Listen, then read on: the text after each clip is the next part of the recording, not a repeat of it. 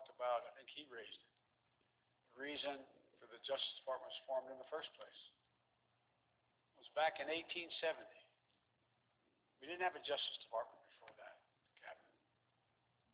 It was formed in 1870 to enforce the Civil Rights Amendment that grew out of the Civil War. The 13th, 14th, and 15th Amendments.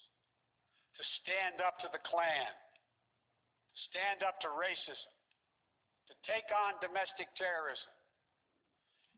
This original spirit must again guide and animate its work.